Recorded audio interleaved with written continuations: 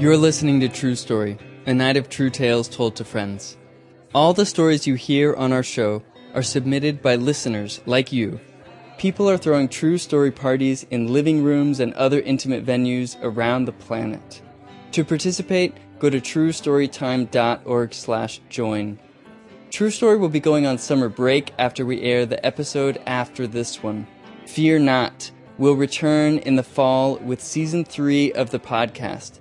We're spending the summer working on top secret true story projects that we can't wait to tell you about, so stay in touch.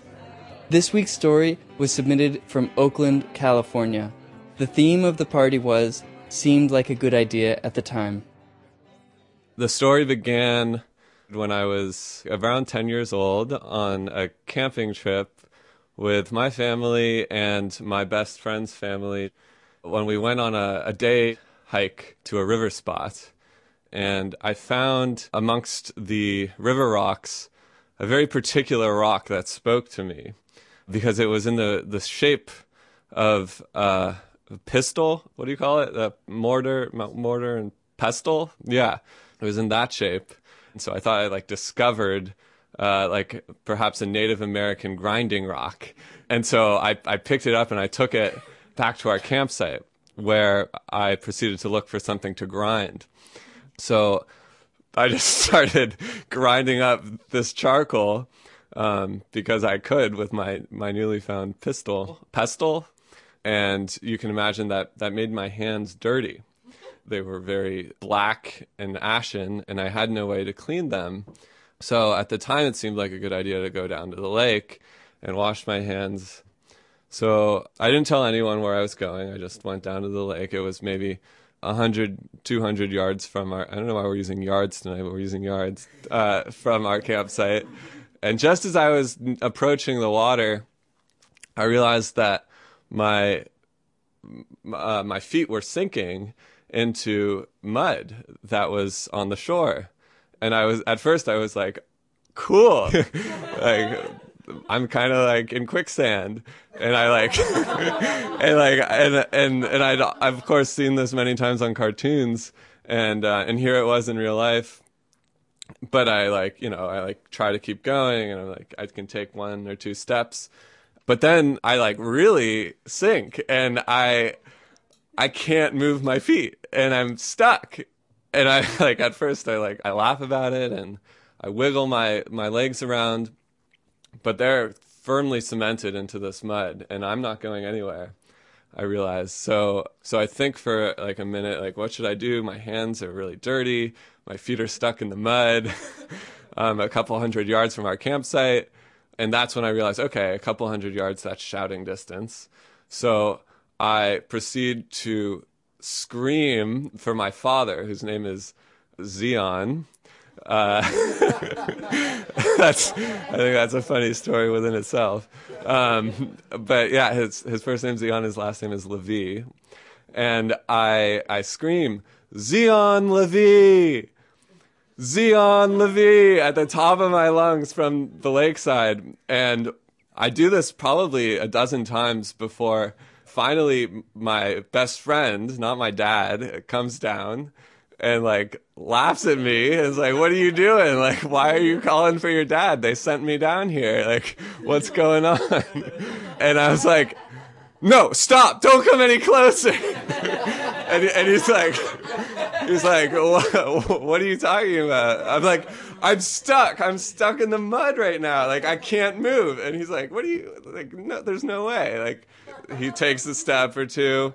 He's like, yeah, this is pretty sticky. And lo and behold, Evan gets completely cemented into the mud as well.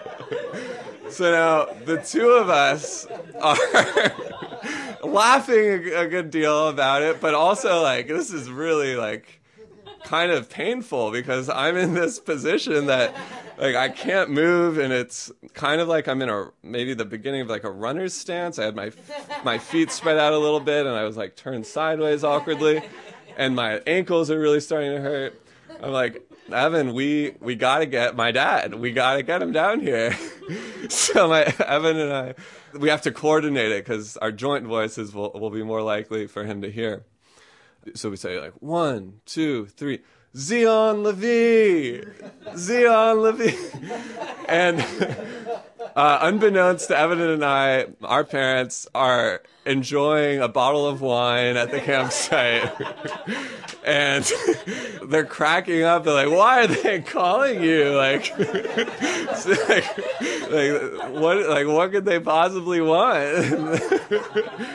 And another, 10 or 15 minutes go by. And finally, my dad, finishes his glass of wine. He's like, all right, I'll go see what's going on. And he comes down here. And this time, Evan and I both, start screaming, don't come any closer. We're stuck in the mud. We're completely stuck. We can't move. And fortunately, my dad has a little bit more sense than my best friend. He's like, oh, okay. He's also a lot stronger, so it's not as easy for his legs to get stuck. He comes and he says, okay, I see you're stuck in the mud. I don't know how that happened. And he proceeds to untie his shoes, take his shoes off, get barefoot, and just hoists me out of my shoes. My shoes are still stuck in the mud. And then, does the same for Evan. My dad's a big guy. He's 6'3". And that's essentially the end of the story. But that was the time I got stuck in the mud. Thank you.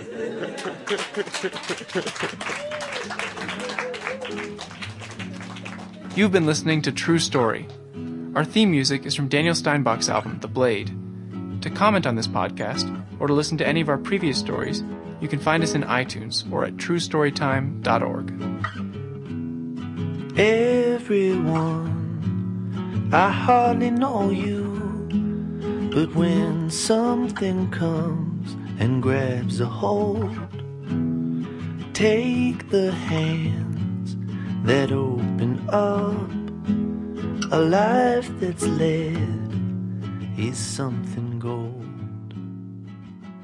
I've been alone, I've been so